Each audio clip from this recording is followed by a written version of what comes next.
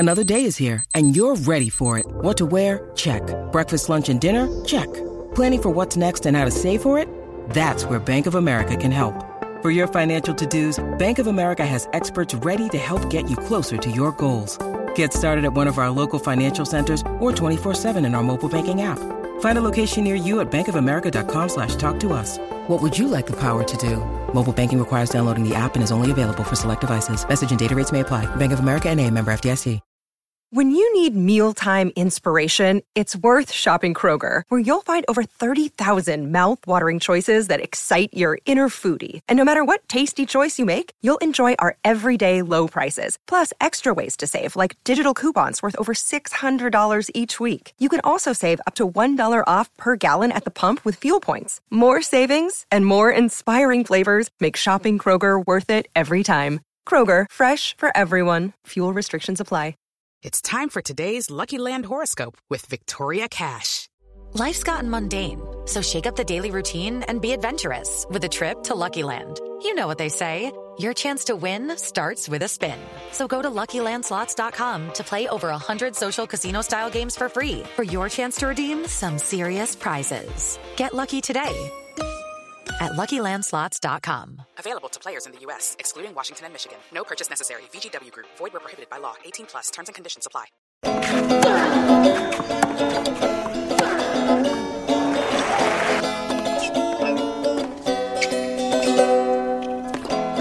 Welcome back to the Love Tennis podcast with me, James Gray of iNewspaper and iNews. And we have a new member of the pod tonight, but more on that. We've upgraded George, if you ask me. He's been sent away to Cuba to learn how to present/ride horses with his girlfriend in the Cuban mountains. We, of course, as always, have Calvin Betton here, our esteemed tennis coach. Calvin, how are you? Very well, very well. Good. And we're also joined tonight by Anna Smith, who's a former top 50 doubles player, now a tennis coach and commentator, podcaster, basically just everything Calvin wants to be and more. Anna, how are you? I like that intro. Thank you. I'm very well, thanks. Good.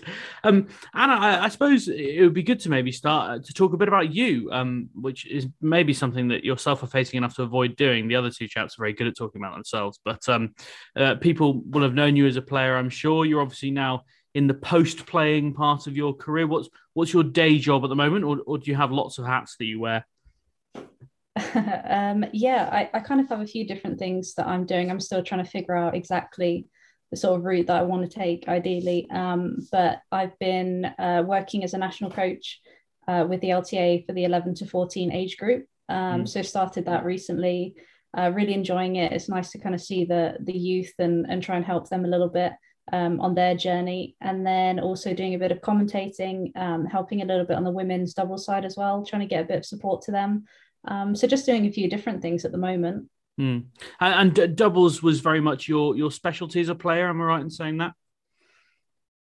Towards the end of my career, I think probably most people know it or kind of know me from that. But I played singles back in my day. Feels like a very, very long time ago. But yeah, doubles was probably my main thing that people might know me from. What would you say was your biggest achievement in singles or doubles, if you like?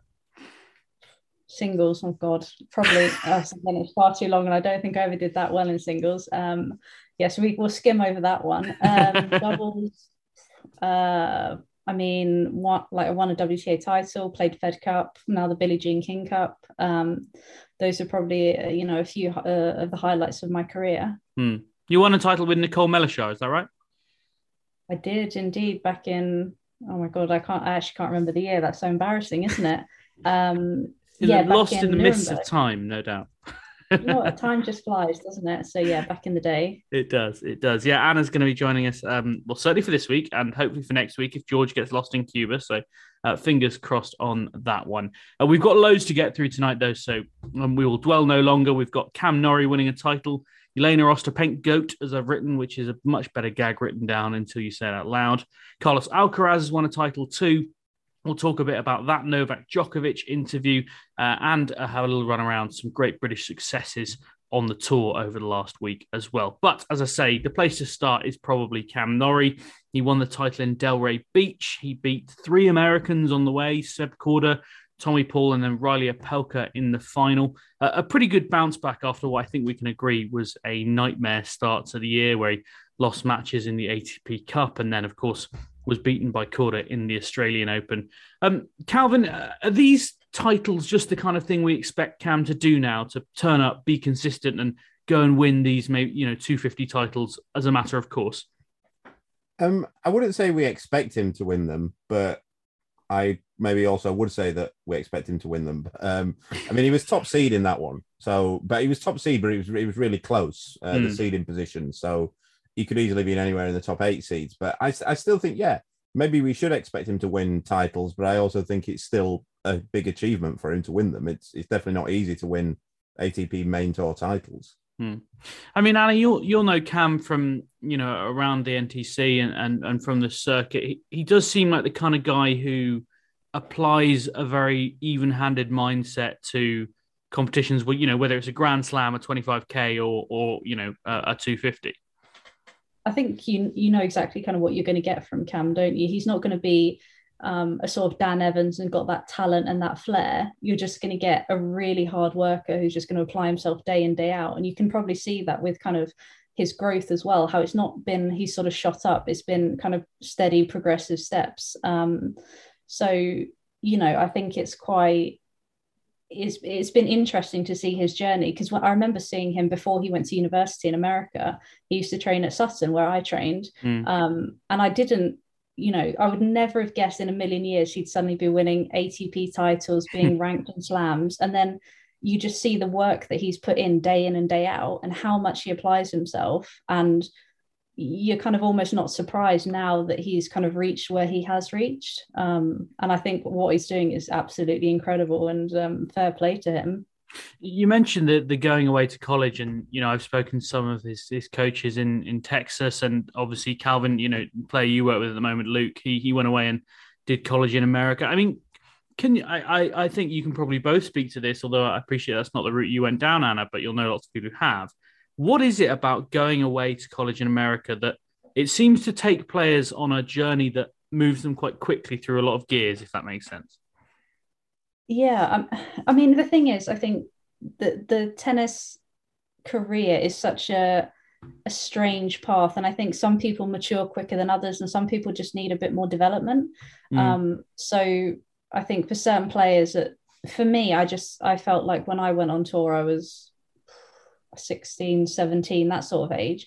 And for me, it just felt like the right move. I had opportunities to go to America, but for me, I just felt like that was the step that I needed to take. But then I know so many players who are kind of a little bit indecisive in terms of, would they want to pursue a career in tennis? They still want to do the academic side of it. And it just gives them that little bit of breathing space to actually figure it out.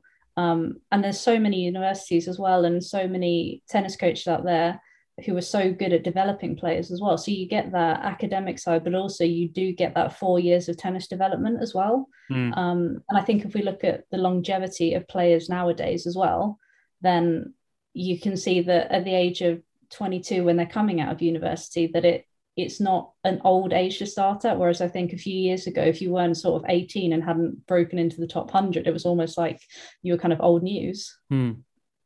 I think as well, I think Anna's summed it up pretty well there, that it may not be for everybody, but I think for a certain profile of player, if they've not, players need to get a certain number of matches in by a certain age. I think that if you get to sort of 21 and you've been on the tour, or maybe 20, and you went straight on the tour and you've been sort of mainly losing first or second round, you can actually have come out and not played a whole lot of matches in a 12-month period. Whereas what college tennis will give you, to a similar level, that you're getting definitely 3 or 4 matches per week, about 30 weeks of the year. And on top of that, you're getting the practice, and that those matches mean something. It's not just practice matches. Every match means something because you're playing for your team. So it gives that, if the player is not kind of, or maybe if they're not a good match player yet, it gives them time to hone that. But you get other situations where sometimes players at 18 have already played a lot of tennis because they've been particularly good juniors, or they've won a lot already in seniors. Like, we're going to talk about Jack Draper later. I don't think, for example, that Jack would have really benefited from going and doing 3 or 4 years of American university tennis, because he'd already got a load of matches at that age. But I think Cam maybe hadn't quite. I know Luke hadn't, so it was a good idea for that. And to be like, while we're on this, I've actually been watching quite a bit of tennis, university tennis, college tennis over the weekend, because I might end up working with a player who comes out of college in the summer. So I wanted to watch a few of his matches, and they've got a big, it's what they call the indoor championships, where the 16 best teams play off. It's in Seattle, I think, or somewhere in Washington State, and it's quite strange actually, because the coaches can talk to them after every point. So it's really strange that the coaches, and I think it's a little bit much as well. I don't know if that's a new rule, that they can literally walk onto court from the bench and talk to them between points at the baseline when they're about to serve.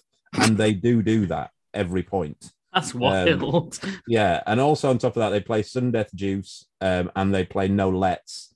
And they get obscenely pumped up. Everybody does, to the extent where it can become a little bit unwatchable, especially on the streams I've been watching, because there's three courts next to each other, and there's people watching, and after every point they celebrate like they've just won Wimbledon. I kid you not. I watched the doubles the other day, and bear in mind that there's 6 players, so they play 6 singles and they play 3 doubles first, but the doubles is only for 1 point. So whichever team wins, if one team wins 2 doubles and the two doubles to 1, that's just 1 point for the doubles, right? So on the very first point of one of the doubles matches, both players went for the Nadal double fist pump down on their knees, like on the first point, and that continued for the whole match. So yeah, it's quite a spectacle, and it can be a little bit unwatchable, but it's also entertaining. I mean, Luke, am I right? Did Luke go to South Carolina? Have I made that up?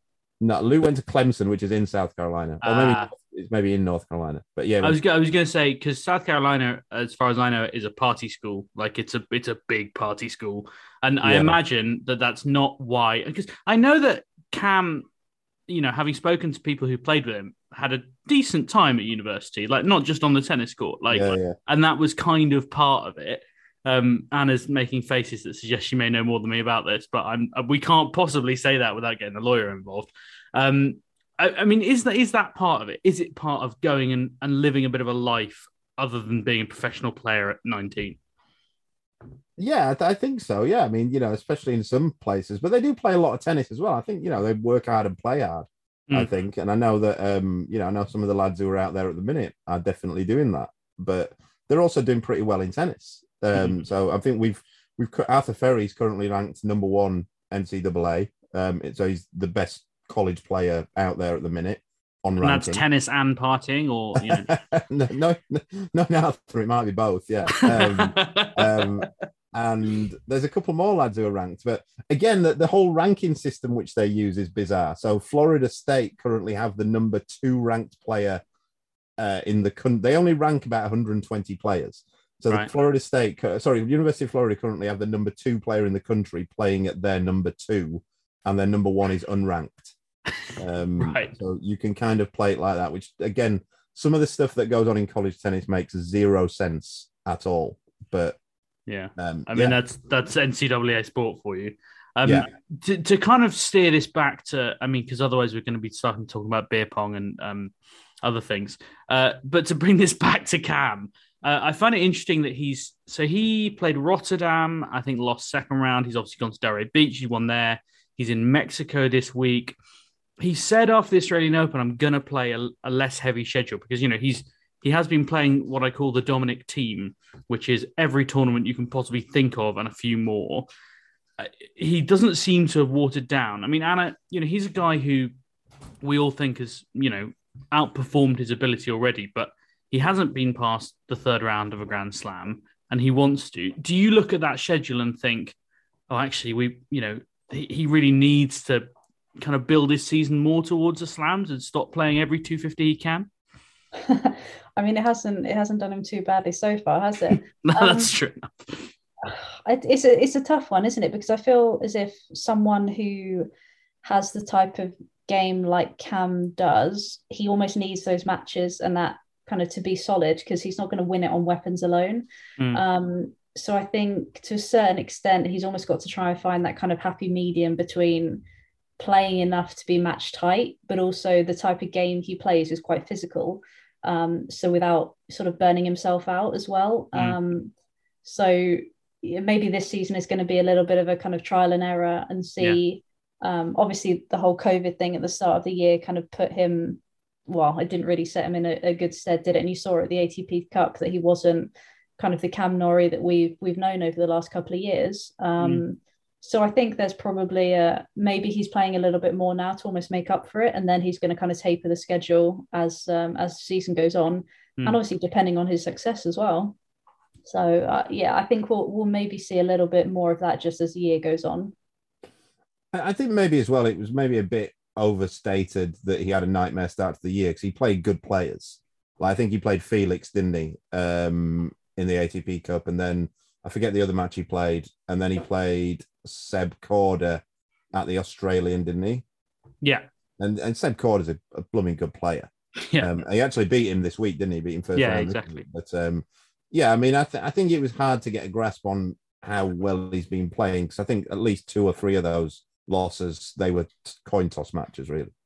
Let's move on to Jelena Ostapenko. She won the title out in Dubai this week. She beat Simona Halep, Iga Swiatek, Petra Kvitova, and Sofia Kenin, which is quite the hit list, albeit Sofia Kenin's career continues to just hit horrible, horrible lows, unfortunately. But let's talk more about Jelena. Anna, she's this player who I imagine in the locker room, everyone wants to avoid drawing her in like first round of a slam because surely you've no idea what's going to turn up on the other side of the net.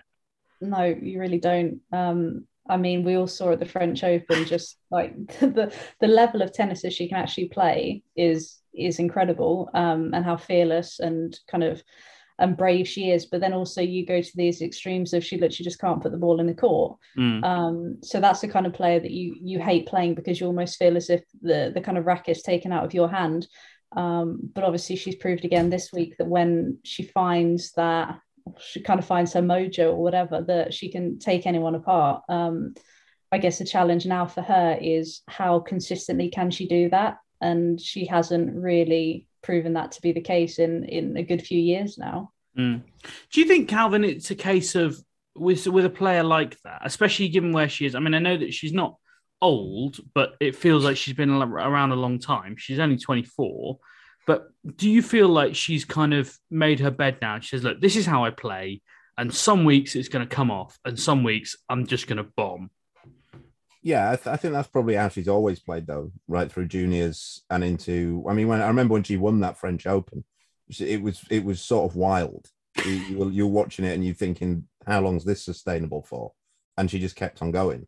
I mean, something that has come into a game, and I didn't see enough of her in juniors to know whether it would be the case or not. But she seems to have started getting into a lot more arguments with players, with other players. It seems that it went through a stage last year where it was like every tournament she was in. Was it? She had a really girlfriend, Tom Lanovich. It was Tom Yanovich. She had a massive spat with at Wimbledon this year. Yeah, and I don't know if that's new or whether that helps matters or whether it's part of something that she does. But yeah, I think this is pretty much what we'll continue to get from her. You wouldn't write her off winning another slam, I don't think. I mean, do you think it's? I mean, Anna, you may know better than we do, but is it an act, or is she one of those players who's pretty harebrained on the court, and then you bump into her in the locker room and everything's fine, or is this genuinely just one of the hottest blooded people in tennis?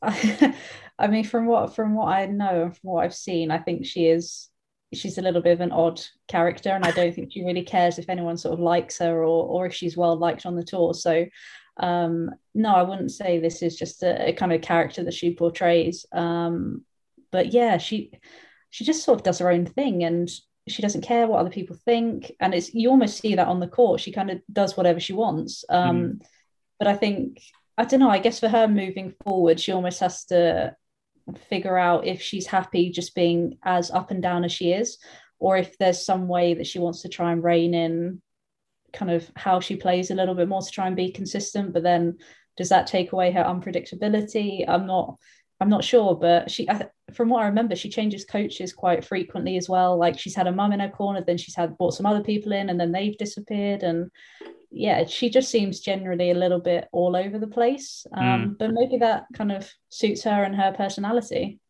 I guess it comes to, as you say, and it seems silly, but with Elena Ostapenko, anything is possible. It's what sort of player do you want to be? Do you want to be top 10 in the world and, making fourth round quarterfinals a lot? Or do you want to be someone who wins 2 titles a year, plays box office tennis, but sometimes will just lose first round? I mean, the reality is she hasn't been to the second week of a slam in 4 years. And, I know we talk a lot about, actually, to be honest, that's a pretty sad indictment of her game, because I mean almost everyone's made the last second week of a slam in the WTA in the last 3 years, because it's completely random, it seems.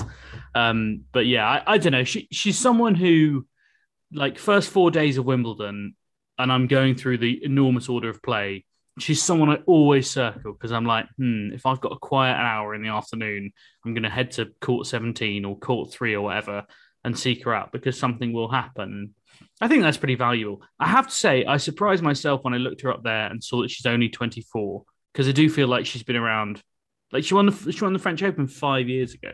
I don't know. I have to say, when you said she was 24, I was literally like, jaw hit the floor, because I was like, there's no way she's only 24. I feel like you said, I feel like she's been around for years. Yeah, that's the thing. That's the problem when you win the French Open as a teenager, as almost everyone seems to do these days.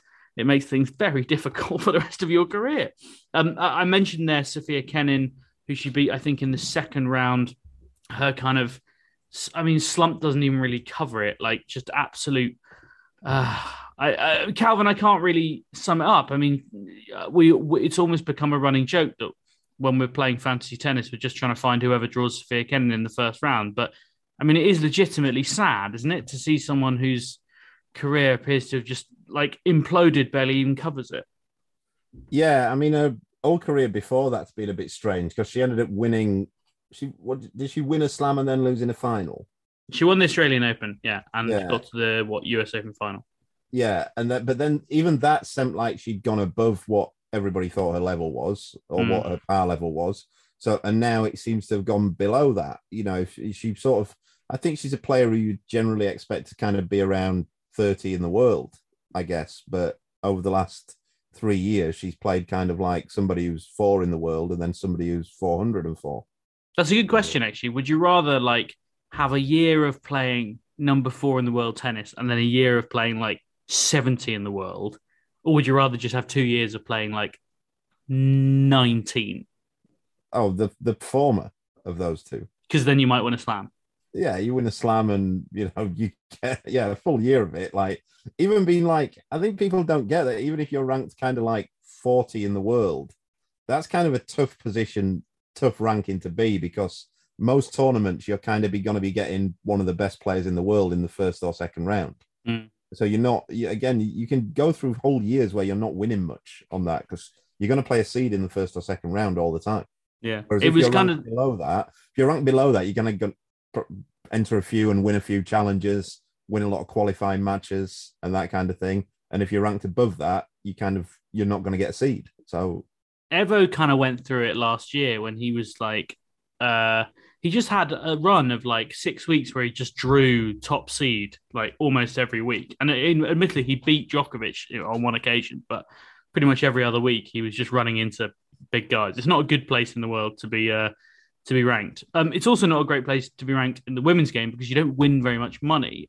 This was kind of highlighted in Dubai. Jelena Ostapenko, as I mentioned, won the Dubai title. She got $104,000 for winning, which, is better than a slap in the face with a wet fish, but it's nothing compared to the men's winning prize pool, which is $500,000 plus in Dubai.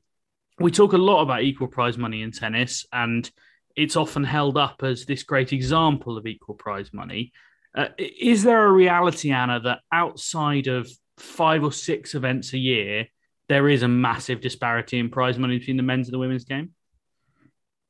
Yep, that's a really simple answer to that question. Yeah, I mean, it is. It kind of is, and it's been known, and obviously there's been so much attention brought to it, and people trying to change that, but ultimately there still is a massive gap, and that's something that ideally we would like to bridge. But I'm not sure how quickly that is going to change, although things are slowly changing. But yeah, there's absolutely still a gap, and Dubai is still, sort of a prime example of that, despite, the Grand Slam saying, oh, we offer equal prize money and, a certain couple of other events. But no. Are you aware? Were you aware of it as a player that, and like, was it ever brought into sharp focus for you when you would look at a male player who you felt was basically playing at the same level and didn't have the same financial kind of hardships that you had? Yeah, I mean, you do. I kind of suppose, you're not that, in a way, you're not that focused on it. But yeah, I suppose if looking back on it now, you do look at a certain draw and you're at a tournament, like a mixed event, for example, and you actually see sort of the draw. And then you look down and you see at the bottom the prize money they get for first round, and then you see the prize money you guys get for first round, and you're just like, I swear this is almost like the same level event. How are they getting almost like double, triple, whatever it is, than we are? But yeah, I don't know. It was one of the more frustrating. I guess maybe you make peace with it and you go, okay, well that is how it is, and I've just got to try and get on with my own game. Yeah, basically. I mean, there's not really much that you can do to change it. You either suck it up and get on with it, or complain to someone and they don't really care too much. So you're going to really have a choice.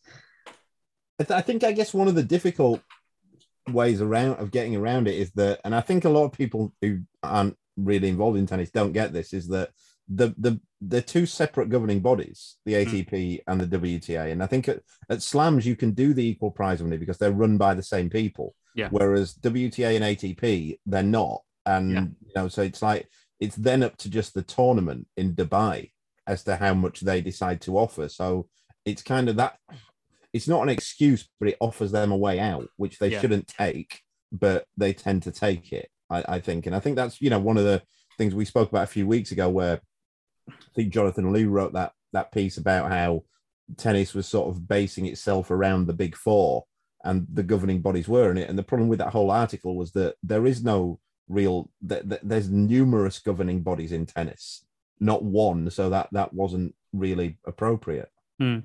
Yeah, and it does come down to, a Brave tournament would say, and make a big deal of it, that they're leveling up the prize money as something that not many tournaments do. But you can see that perhaps in the Middle East and somewhere like Dubai, gender equality isn't top of their list of things to focus on. After the break, we're going to talk about Carlos Alcaraz, my favorite topic of conversation. We'll talk about that Novak Djokovic interview as well. And as mentioned, Jack Draper, Ali Gray, Sonic Cartel, all having good weeks. Support for the Love Tennis podcast this week is brought to you by Manscaped, the best in men's below-the-waist grooming champions of the world. Manscaped offers precision-engineered tools for your family jewels. They've just launched their fourth-generation trimmer, the Lawnmower 4.0, across Europe. You heard that right, the 4.0. Join over 4 million men who trust Manscaped with this exclusive offer for you. You can get 20% off and free worldwide shipping with the code LOVE. It is Ryan here, and I have a question for you. What do you do when you win? Like, are you a fist pumper, a woo-hooer, a hand clapper, a high-fiver? I kind of like the high-five, but if you want to hone in on those winning moves, check out Chumba Casino. At ChumbaCasino.com, choose from hundreds of social casino-style games for your chance to redeem serious cash prizes. There are new game releases weekly, plus free daily bonuses, so don't wait. Start having the most fun ever at ChumbaCasino.com. No purchase necessary. VGW Group. Void where prohibited by law. See terms and conditions. 18+. Of tennis at Manscaped.com. That's 20% off at Manscaped.com. Just type in Love Tennis. That way you're helping yourself and you're also helping us a little bit at the podcast. The thing I'm really going for is the Crop Reviver, which describes itself as refreshing ball toner. It's essentially a spritz. So I don't know if you're a man who gets a bit swampy on a summer's day, a bit sort of uncomfortable and warm. So is that I'm a situation? certainly uncomfortable now, James, that we're having this conversation. George, we were just talking earlier about how women should be able to talk about their own problems like endometriosis, and we should be able to talk about the fact that when it's hot and sweaty, you get hot and sweaty. The refreshing ball toner is just a little pick-me-up to spritz yourself. And I came home the other day, I've been on a tube, felt a bit grim. Little spritz, felt good as new. And the trimmer, I have to say, George, are you someone who has a trimmer that you use for every bit of your body? I'm someone who's very appreciative to have a specified trimmer. Yeah, so if you head to manscaped.com, you get 20% off and free shipping if you use the code LOVETENNIS. You unlock your confidence and always use the right tools for the job with Manscaped. So, Carlos Alcaraz, my favourite topic of conversation, mostly because I've been talking about how good he's going to be for the last 2 years. He won another title in Rio this week. Rio, where, of course, he won his first ever tour match 2 years ago now when he beat Albert Ramos Vinolas in what seemed to be about a 4-hour match at the time because it finished at 3 a.m. Anyway, he picked up the title in Rio, which even for clay courts appears to be some of the slowest courts going because every match seemed to be going about 4 hours there. He beat Diego Schwartzman in the final. He also knocked out Matteo Berrettini, Fabio Fognini, Del Bonis and Jaume Munar as well. So some decent clay court players there. Calvin, as I say, it's a name that we've thrown around this podcast a lot about how good he's going to be and you know that we think he's a future Grand Slam winner. This clay court swing, though, because presumably he's now going to go up to North America and play hard court. So presumably he has a deal with Rio. That's what it feels like anyway. Yeah, I would assume so. Yeah, he'll get a hefty appearance fee, I would think. That's tends to be how it works. So, but he's anyway. I mean, you know, he still won it, so we can't have a go at him too much. He's into the top 20 for the first time in his career. Going to go up to 19 next week when the rankings refresh, assuming nothing else changes in Acapulco or Dubai. Do you think that is maybe where he is now in terms of the tennis that he's playing, 19, 20 in the world? Yeah, if not higher, I'd say. I mean, he destroyed Berrettini, didn't he? And Berrettini's a legitimate top 10 in the world player. So I don't know what it finished up with Berrettini. I only saw the first set and a bit, but he was absolutely battering him. 6-2, 2-6, 6-2. So, you know, you missed the rally from Berrettini. Right, yeah. Yeah, I think he'll be competing. It'd be a threat at the French, I would think. And he was last year. He made the semis of the US last year, didn't he? So, yes, player. Anna, he's wearing cutoffs. He's got the Rafa Nadal tank tops on. So, in my opinion, he may have a step back in his career. But in terms of his tennis, he's starting to look like a real. I mean, I don't know. You obviously work with young players, but he's been someone who's been this kind of physical monster. I mean, he's still only 18 now. He looks so physically developed for a guy of his age. Still doesn't quite have the guns of Nadal there, does he? Not quite. I'm still not convinced he can pull it off. Yeah, I mean, you've seen the way he's developed as well over the last sort of year or so. I mean, physically, he's just getting stronger and stronger, and he just looks like he just knows what he's doing on the court. He has that desire, that fire in his eye, doesn't he, and in his belly. And for someone so young, it is so impressive. And I hadn't seen much, to be fair. And then I watched him in Australia. I can't remember who played that 5-set thriller. No, that was Berrettini again. Oh yeah, the Berrettini match. The Berrettini came through it, but I mean, it was just like so impressive the way that kind of the fighting spirit he showed, the bravery and the weapons that he had. And like Calvin says, I think he's probably playing to an even higher level, and it's just a matter of time before the ranking just goes higher and higher. I mean, it's pretty hard to sit here and guess, but I know that George would make us try and predict exactly how many Grand Slams Carlos Alcaraz is going to win. Calvin, what bracket would you put him in? I think he'll end up. I've always said this before that I would love to have seen what Nadal's, and this isn't any sort of criticism on Nadal. I'd love to have seen what Nadal's career would have looked like if he was right-handed, and I think we might find out now.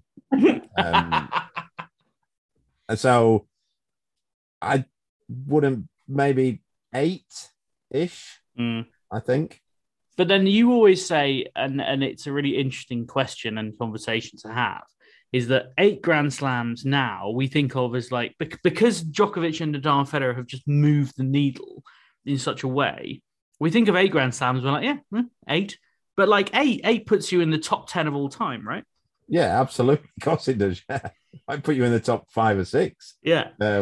Like, Agassi has 7. And, that was a hell of a career. I also, speaking of Agassi, I heard someone call Pete Sampras the most overrated sports person of all time the other day. And I didn't know how to deal with it. I didn't really understand what was going on. I assume they never watched Pete Sampras play tennis. The phrase serve volley, the phrase serve volley bash was mentioned, which I didn't really like either. That's like criticizing Cristiano Ronaldo at football for just scoring loads of goals. I mean, I have always said that's boring. It's a very boring approach to football to just score goals. Yeah. As a Hibs season ticket holder, I've always thought success was very overrated. Carlos Alcaraz, incidentally, has sensibly pulled out of his first round clash with Cam Norrie in Mexico, which was a bit of a shocker of a draw for Cam, but he has taken the week off, so he doesn't have to deal with that anymore. He also played doubles down in Rio, which I just always like. I just like it when, he probably wasn't expecting to go to the final. He did pull out in the second round, but I like it. We talked about it with Rublev. I like it when you see these guys still willing to turn up and play doubles. I mean, Anna, like how important of a game doubles is. And I imagine when earlier in your career, when you're playing singles and doubles, I mean, I appreciate that it's in some ways a way to make ends meet, but you can probably see the advantage of playing doubles at a young age for developing your game. Yeah, definitely. But that's also one thing that does grate me a little bit about when these so-called singles players do play doubles and then, they play one match because they get a match before they play the singles and then they pull out. That is literally like my pet peeve, the amount of times that happens. And I think there needs to be something done about that. But, for example, like Rublev, I mean, for the most part, he plays a lot of doubles, like especially with Khachanov. Yeah. And they do pretty well sometimes. So, I have no qualms about that. But when it's like Carlos Alcaraz, who plays one match and then he pulls out just probably because they want him to play. I do have a slight issue with that, but that's just sort of my pet peeve. I'm just starting to rant now. I think it's also usually predetermined as well, isn't it, Anna, that they decided they're going to play one match before they even play one. It's not like they play and then think I'm a bit tired now, I'm going to pull out. That often I know players who've done it just said they're going to pull out after the first round. Yeah, I know. And then it takes away from a spot for people who actually just play doubles. And that's something that both tours do need to look at. But yeah, you're absolutely right. There are definite pairs that say, do you know what, we're going to sign in, we're going to play a match. They even go up to the tournament referee and say, can you schedule us for the day before the singles? So they know they've got a match. Yeah. And I mean, I think that's just terrible. I genuinely think it's terrible. I mean, I suppose you have to differentiate between genuine injury and not, and that's very hard. But, Calvin, you were telling us earlier this year that you can only pull out a certain number of tournaments each year. Is that right? Did you say that earlier in the year? After the withdrawal date, yeah. You have a withdrawal deadline, but then injuries kind of don't count towards that. If you have medical exemption. And don't use that phrase, Calvin. It's very triggering for some people.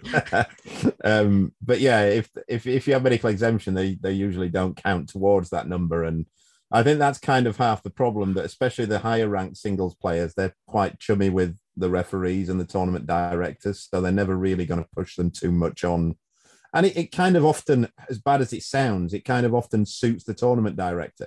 They'd love to have Novak Djokovic playing a round of doubles at Dubai on a night or something like that before he plays singles. And then they don't mind if he pulls out. They'd always give him a wild card to do that.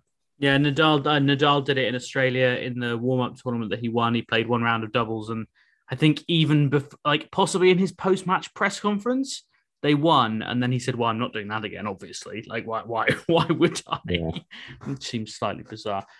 You mentioned Novak Djokovic there, Calvin, and it's a lovely segue into his return to the tour. He has, as we speak, just beaten Lorenzo Musetti in straight sets out in Dubai. I actually can't tell you who he's got in the next round because I haven't got the draw in front of me, but I seem to remember it's not the worst draw in the world. It's not really what I wanted to talk about, though, the tennis, quite frankly. He, of course, did this huge interview with the BBC. Amal Raja, the media editor, did the interview. You will almost certainly all have seen lots of it. I was in China, so I wasn't able to watch it until about an hour ago, but had, of course, read most of the best bits. The key quotes, I suppose you might say, of course, surrounded the vaccination, whether he's been vaccinated. He says, I understand and fully support the freedom to choose whether he wants to get vaccinated or not. He is not vaccinated as of today. His explanation for not being vaccinated was that he keeps his mind open to other treatments or to whatever, because we're all collectively trying to find the best solution to end COVID. I mean, I'm kind of open to ideas on this because I haven't been plugged into the UK and the tennis world as much as you guys have over the last week. Do you think this has changed anyone's opinion on Novak Djokovic at all, or is it just entrenched people more in their positions? I doubt it's changed anyone's opinion, to be honest. I mean, I actually know a couple of people got some information about it, that it was organised by a PR company, and it was entirely a PR move, which then, like, I couldn't believe that being the case. He then, like, surely you're just hoping he doesn't start talking about other treatments and that kind of knowing Novak's record on that kind of thing. I thought he was going to start talking about energized water and mushrooms. He did talk about water, and I thought, oh, here we go. We're on to water molecules rearranging themselves. But no, it was so bizarre though, because he started talking about. I don't agree with his stance on it, but I kind of do. You know, I'm all for freedom of choice, and we've discussed that kind of thing. I'm vaccinated, triple vaccinated, so. But I do think that people should have some sort of choice. But it's then when he starts talking about how he needs to stay in tune with his body. And I don't like, what does that mean? It's like he's talking as if you have the vaccine, your body definitely is going to go to pieces. And it's just not based in any sort of reality, is it? Like, look, we know my thoughts on Novak Djokovic's mental state. I'm going to play devil's advocate here slightly. And say, and Anna, you can agree with this or disagree with this, and say, as a professional athlete, you are required to scrutinize everything that goes into your body, you know, from an anti-doping perspective and as well as from a performance perspective. So is there any possibility that creates a mindset where you could find yourself with some heavy vaccine skepticism? I mean, I guess, but then ultimately, yeah, like Calvin said, you can kind of do whatever you want with your body, but you ultimately have to accept the consequences then of what that means tennis-wise. And I think what irritated people was that he was almost thinking that he was above the law and that he could just almost do whatever he wanted and still get into the country. You know, his views on that stuff are his views, and not everyone has to agree with it, but kind of the world that we live in and how things need to work. You know, no matter whether you're Novak Djokovic or, you know, Joe Bloggs, it doesn't matter. You have to kind of abide by the rules. And then I think that was what kind of irritated most people from the situation that happened in Australia anyway. Also, I think it kind of goes out the window a bit when he's talking, like you said, James, rightly, that you've got to keep an eye on what you put in your body as an athlete these days. He's not getting a drugs ban because he had a COVID vaccine. Like that's not going to happen. Like even if on the very, very, very, very slim chance that something did come about that, I'm sure that's pretty easily resolvable. Yeah, but I what I just mean, and it's partly because I've been involved in a really big doping story over the last 10 days with Kamila Valieva, the figure skater, in the Russian figure skater, is that, you know, every time you take something, you have to, you know, and it's very easy to do because I've done it, you know, as a test. You plug it into the WADA website and you stick it in the database and you see what's in it and see if it's banned. And then Novak obviously has taken this to extremes because that's what Novak does, and it's one of the reasons he's the best in the world and possibly ever, is because he has taken this obsession with, you know, having all the his phrase is having all the information I can get on something, which, you know, is very close to doing my own research, which, as we know, is a real red flag. He also uses this. He keeps using this statement. I'm currently in tune with my body. What does that mean? Yeah, I don't know. Who are we out of tune with our bodies, or Like, I mean, I've just come off a 32-hour flight, so yeah, I'm pretty out of tune with my body. But I feel like that has some mitigating factors. But he was saying it like, I mean, he said it in a tone of like, I'm in tune with my body, and then without saying it, did say that if I took this vaccine, that would take me out of tune with my body, which that's just nutty talk. That, but we all know players who either haven't had the vaccine or have been reticent to have the vaccine because of what they think the physical effects of it might be. So while I appreciate that Novak is the only top 100 singles player left, I think, who hasn't got it in the men's game anyway, he's not alone in the profession, I would suggest. No, not at all, no. I didn't love the interview on the whole. I mean, as you say, Calvin, it was set up by a big PR firm. Amol Rajan was chosen for a reason. He used to be editor of The Independent. He has now been media editor for a long time. He's a kind of utility player at the BBC. He's not a Dan Rowan or an Emily Maitlis who would have pressed Novak more hard on those things. I thought it was particularly interesting when he was asked, it's probably the best question Rajan asked, was he said, you're held up as a poster boy for these anti-vax movements. And Novak, instead of immediately answering the question by saying, I'm not an anti-vaxxer, I'd like to make that very clear, he answers the question by saying, everyone has a right to act or say whatever they feel is appropriate for them. I've never said I was part of that movement, which is like, yeah, it's sort of disavowing himself from that movement, but it's such an unnecessarily sort of wriggly way of doing it. And I think that's what has annoyed me repeatedly about Novak Djokovic, is that he consistently makes things slightly harder for himself than he has to. If he just said to that question, well, that's ridiculous, I'm not an anti-vaxxer, I don't know what people have thought about what I've said in the past, but I'm not, it would have just taken the sting out of the whole thing. He also said at one point, no one's ever asked me for my stance on vaccination, which is a straight up lie, because I know for a fact that a border official asked him, multiple border officials asked him, his lawyers asked him, he deposed his vaccination stance in the court of law.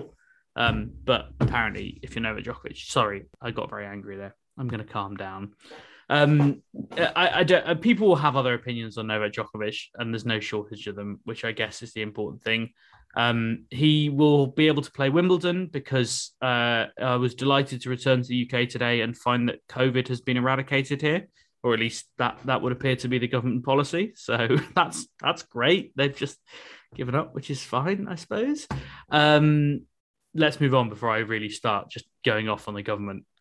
It's bizarre. I've gone from the most authoritarian, no COVID, zero COVID, country in the world to a country that is just basically deciding that they're going to ignore it, and that's some great triumph. And I don't like either of them.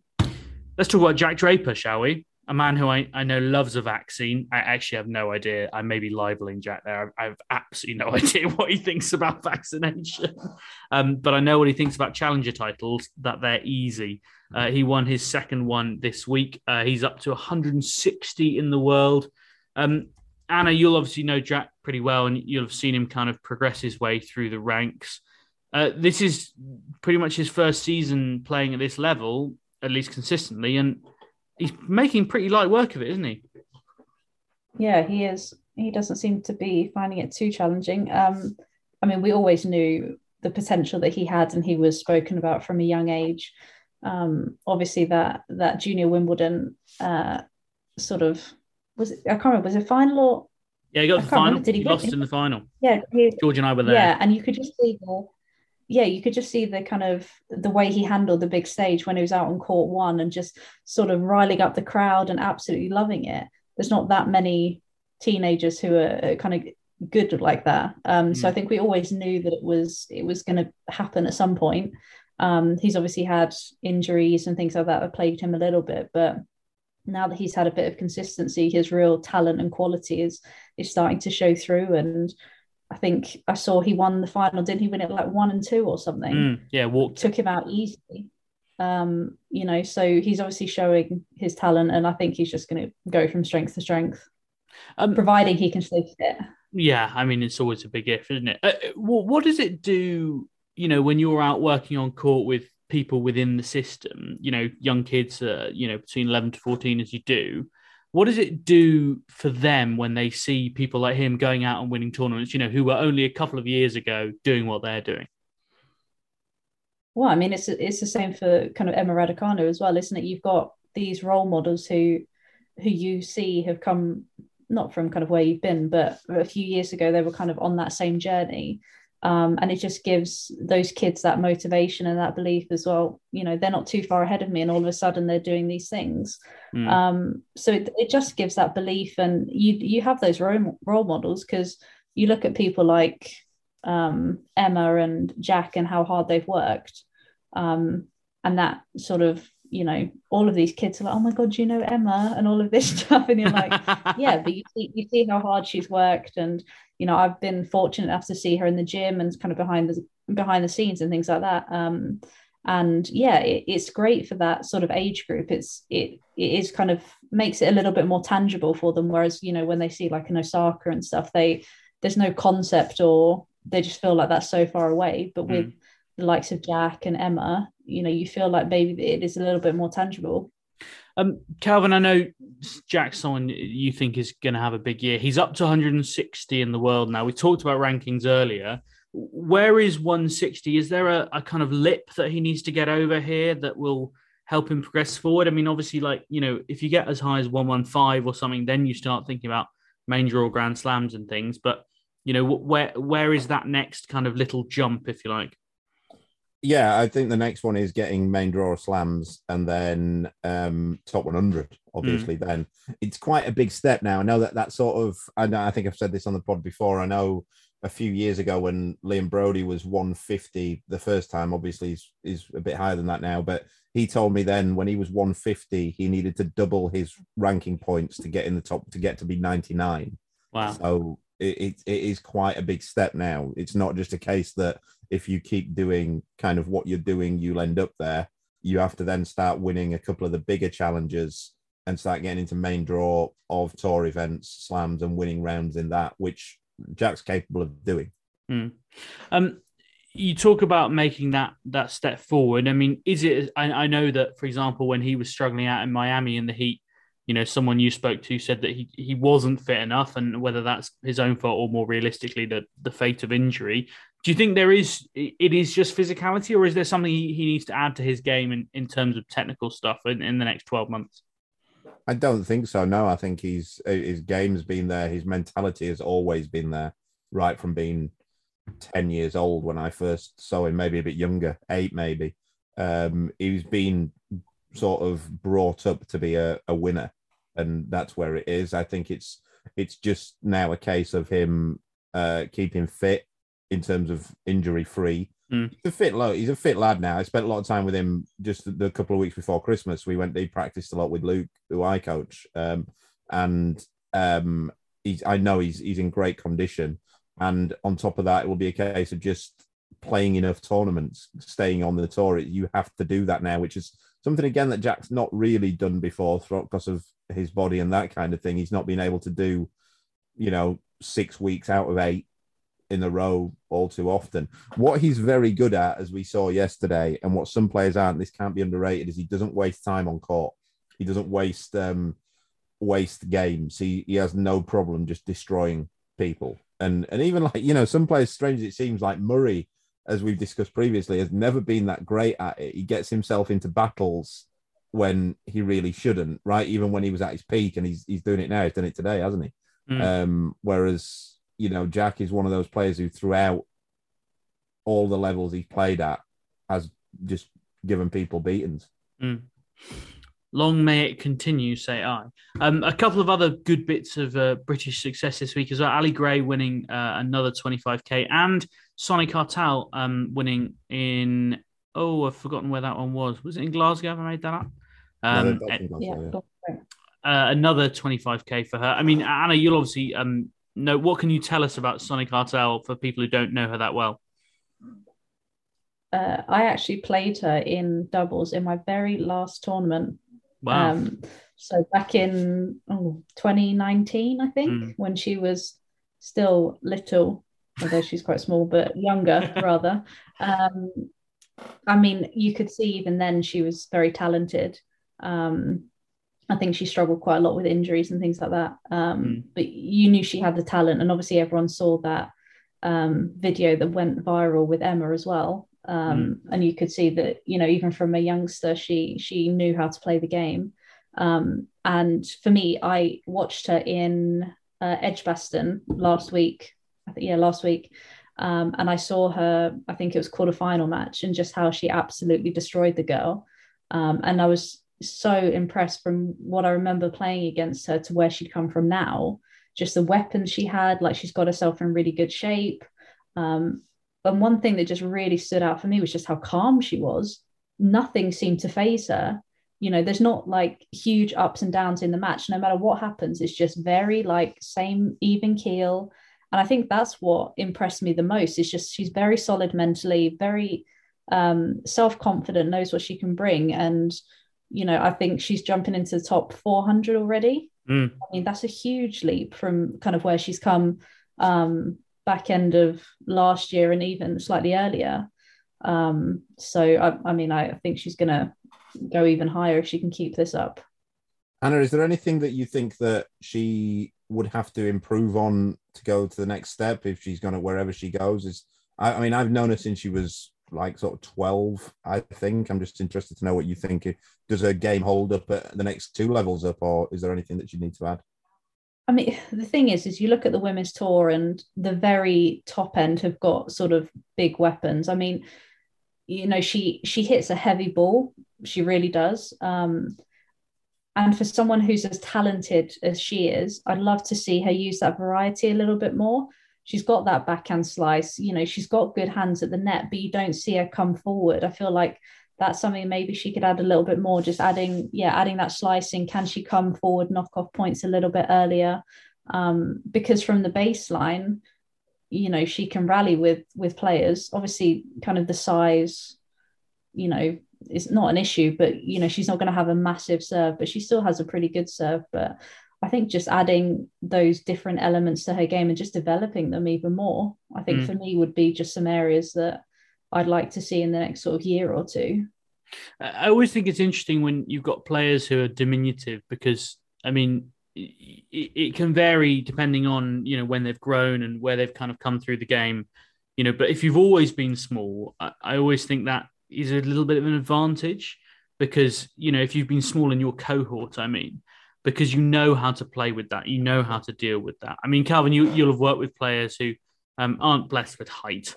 I imagine that the variety and the ability to end points quickly by coming forward, are they the kind of things you look at? I know players are not all the same, man. I'm talking in generals. Yeah, it's a strange one, actually, because now we're seeing, you know, a couple of smaller people come through, like Sunay is quite short, comparative. And like Arthur Ferry, to be fair, he's not a big lad. And we just said how he's doing really well. And sort of about 10, 12 years ago, when talent ID was really a big thing in the LTA, they became absolutely obsessed with height. And basically, they were just writing players off. Players would walk in, and the national ID coaches at the time would look at the height of their parents, then just dismiss them.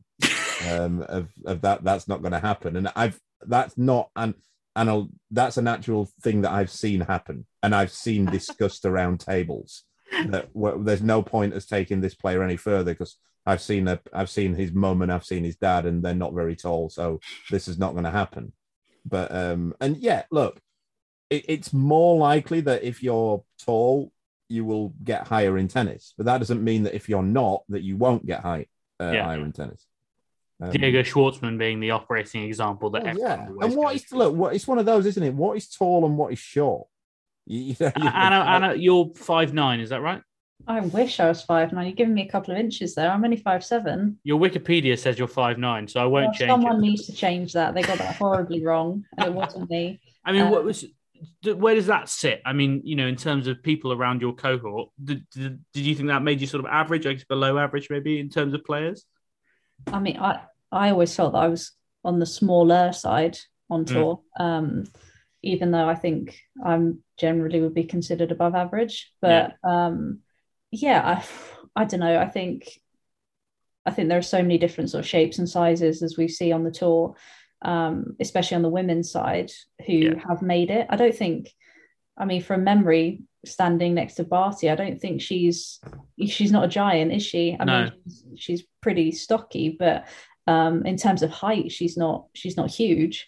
So yeah, I know what you mean about the whole, if you're not going to be above a certain height. And I remember conversations around growth and maturation and their predicted heights and this and that, and you're just thinking, God, you're writing off like a 12-year-old based on the fact that they're only going to be 5'8" as opposed to like 6'1", and you kind of think this is not taking into account all of the other stuff that actually requires you to be a tennis player.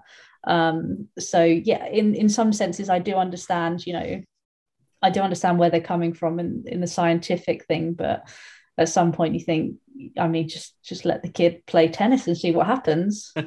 I think we also got to the stage of this true story I'm going to tell, like happened on numerous occasions. We got to we started making the mistake of, they started making the mistake of thinking that height is equal to athleticism. So I've been at regional training where they've selected talent, they've talent ID'd kids and brought in kids who were tall, who had tall parents, and genuinely some of the least coordinated, worst moving people I've ever seen. And I've seen the people who were running the sessions just standing there going, such an athlete. And then they start sprinting and they'd come last in the sprints. And somebody who's small would come first in the sprints, and they just write that player off, and they go about the lad who's coming like 10 seconds later. Oh, what an athlete he's going to be. And I remember standing there thinking, he's not, believe me. I mean, and that was maybe 7 or 8 years ago. So those kids would now be 18, 19, and they're not athletes. Height isn't everything. Size isn't everything. All of that is still. However, I'll counter that now because I assume your next question is going to be about Ali Gray. Well, I mean, it was going to be. How tall is he? Yeah, who's really tall, and that's why he's really good. No, Ali's a really tall lad, great serve, but he is an athlete. That's the difference. He could play NBA. And is he? So he's really tall. Yeah. What would you say, Anna? He's 6'3", 6'4", is he? Yeah. I wouldn't say he's any taller than that. I'd say 6'3" maybe. Right. I mean, I could be completely wrong. Go on Wikipedia; it might be 6'8". Well, as we know, Wikipedia is complete nonsense because it gives you an extra couple of inches, so I wouldn't believe a word it says. He's a big guy, but like you say, he's pretty athletic and very coordinated. So yeah, I don't think I don't know. I'm not necessarily a believer in all of that stuff.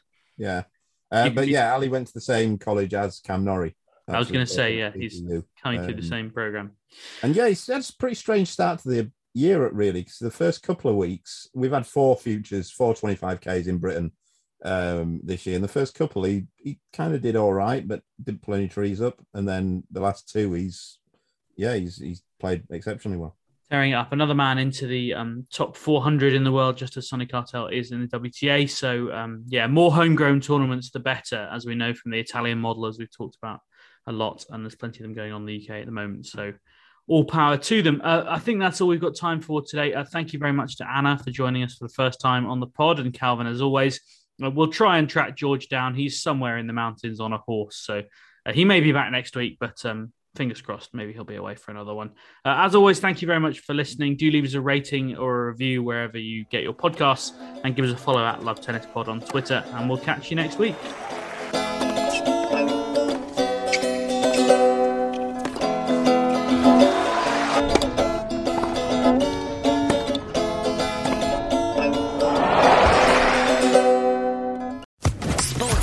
Podcast Network. Hello, it is Ryan, and I was on a flight the other day playing one of my favorite social spin slot games on ChumbaCasino.com. I looked over at the person sitting next to me, and you know what they were doing? They were also playing Chumba Casino. Coincidence? I think not. Everybody's loving having fun with it. Chumba Casino is home to hundreds of casino-style games that you can play for free anytime, anywhere, even at 30,000 feet. So sign up now at ChumbaCasino.com to claim your free welcome bonus. That's ChumbaCasino.com and live the Chumba life. No purchase necessary. VGW. Void where prohibited by law. See terms and conditions. 18+.